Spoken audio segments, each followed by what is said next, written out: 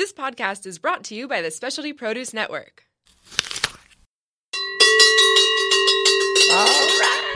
Welcome, everybody. We are talking cheese at noon on Tuesday here on the Specialty Produce Network, which is a new and a great thing where we get to talk about things that we love, and that thing happens to be cheese. So I kind of just want to introduce what Noon on Tuesday is and who I am. I'm your host. I'm Gina Fries, and I'm the founder and cheese whiz at Venissimo Cheese.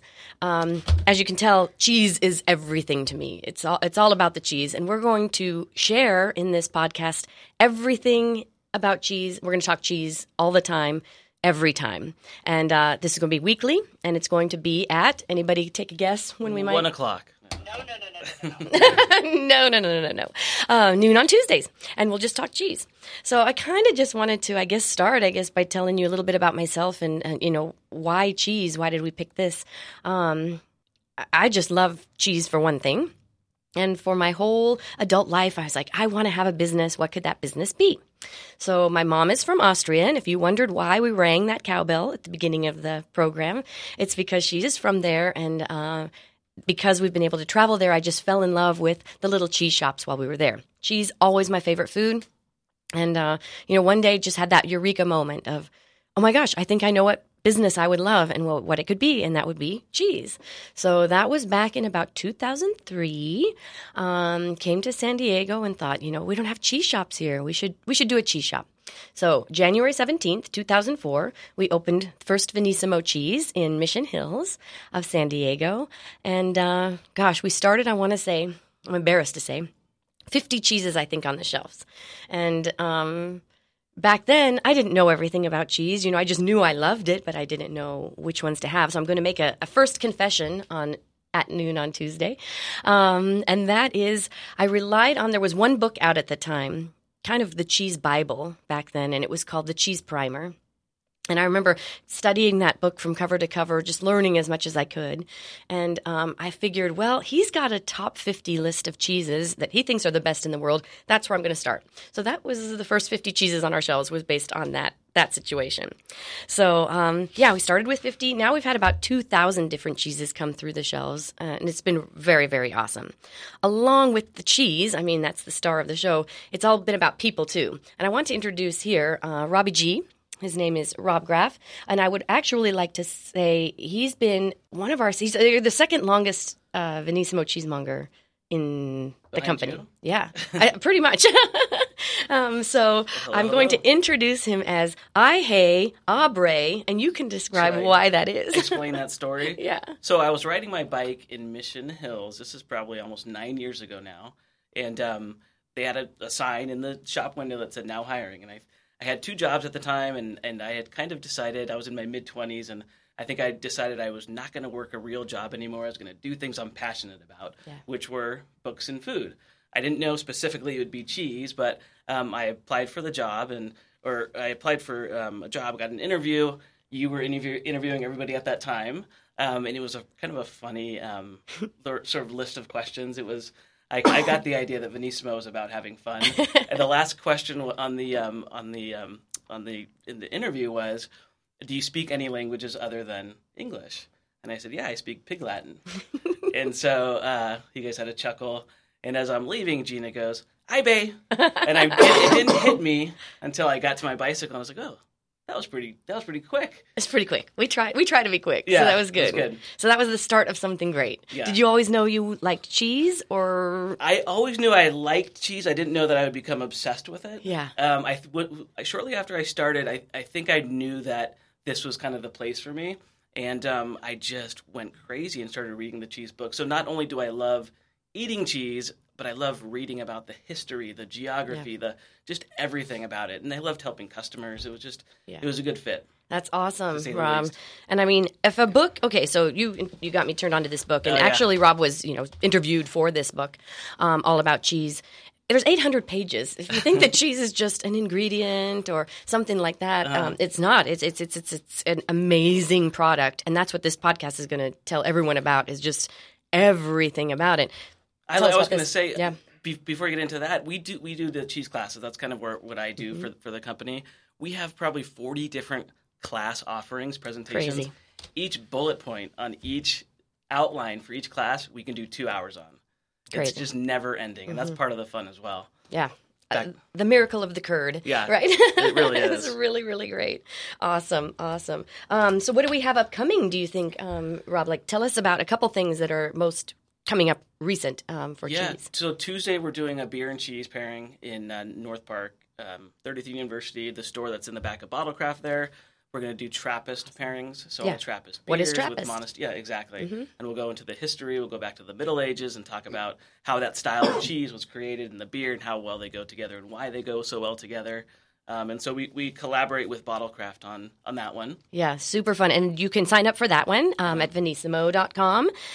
It's $30, I believe. Yes? That one is $30. Mm-hmm. That's a steal. Awesome. It's a steal because you eat a ton of cheese and drink a lot of beer. Yeah, you go home full and a little bit buzzed maybe. That's perfect. So, Right. Figure out how to get home. Okay.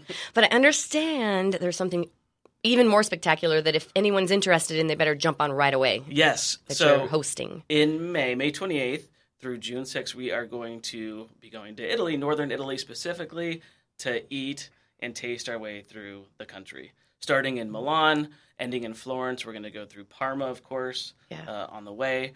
We visit 4 or 5 cheesemakers. There is wine tasting. There's pasta making. There's cooking classes. I mean, it is action-packed. Mm-hmm. It is action-packed, yeah. Yeah. So the whole itinerary is on the website. Yeah, absolutely. But I did write down some words here, some keywords as I was going through the itinerary because I hadn't looked at it for a couple of weeks, and I was kind of blown away, and I'm actually starting to get really excited about it. So we start in Milan. We go through Bra, which is where the slow food movement comes from. It's where it originated. We visit an affineur, who's a guy who ages cheese. So we're going to see cheese in the caves with all the mold and bacteria. Spiders. And all that good stuff, which makes cheese great. Pasta making, lunch in vineyards, walking through Alba and Barolo, the famous wine region.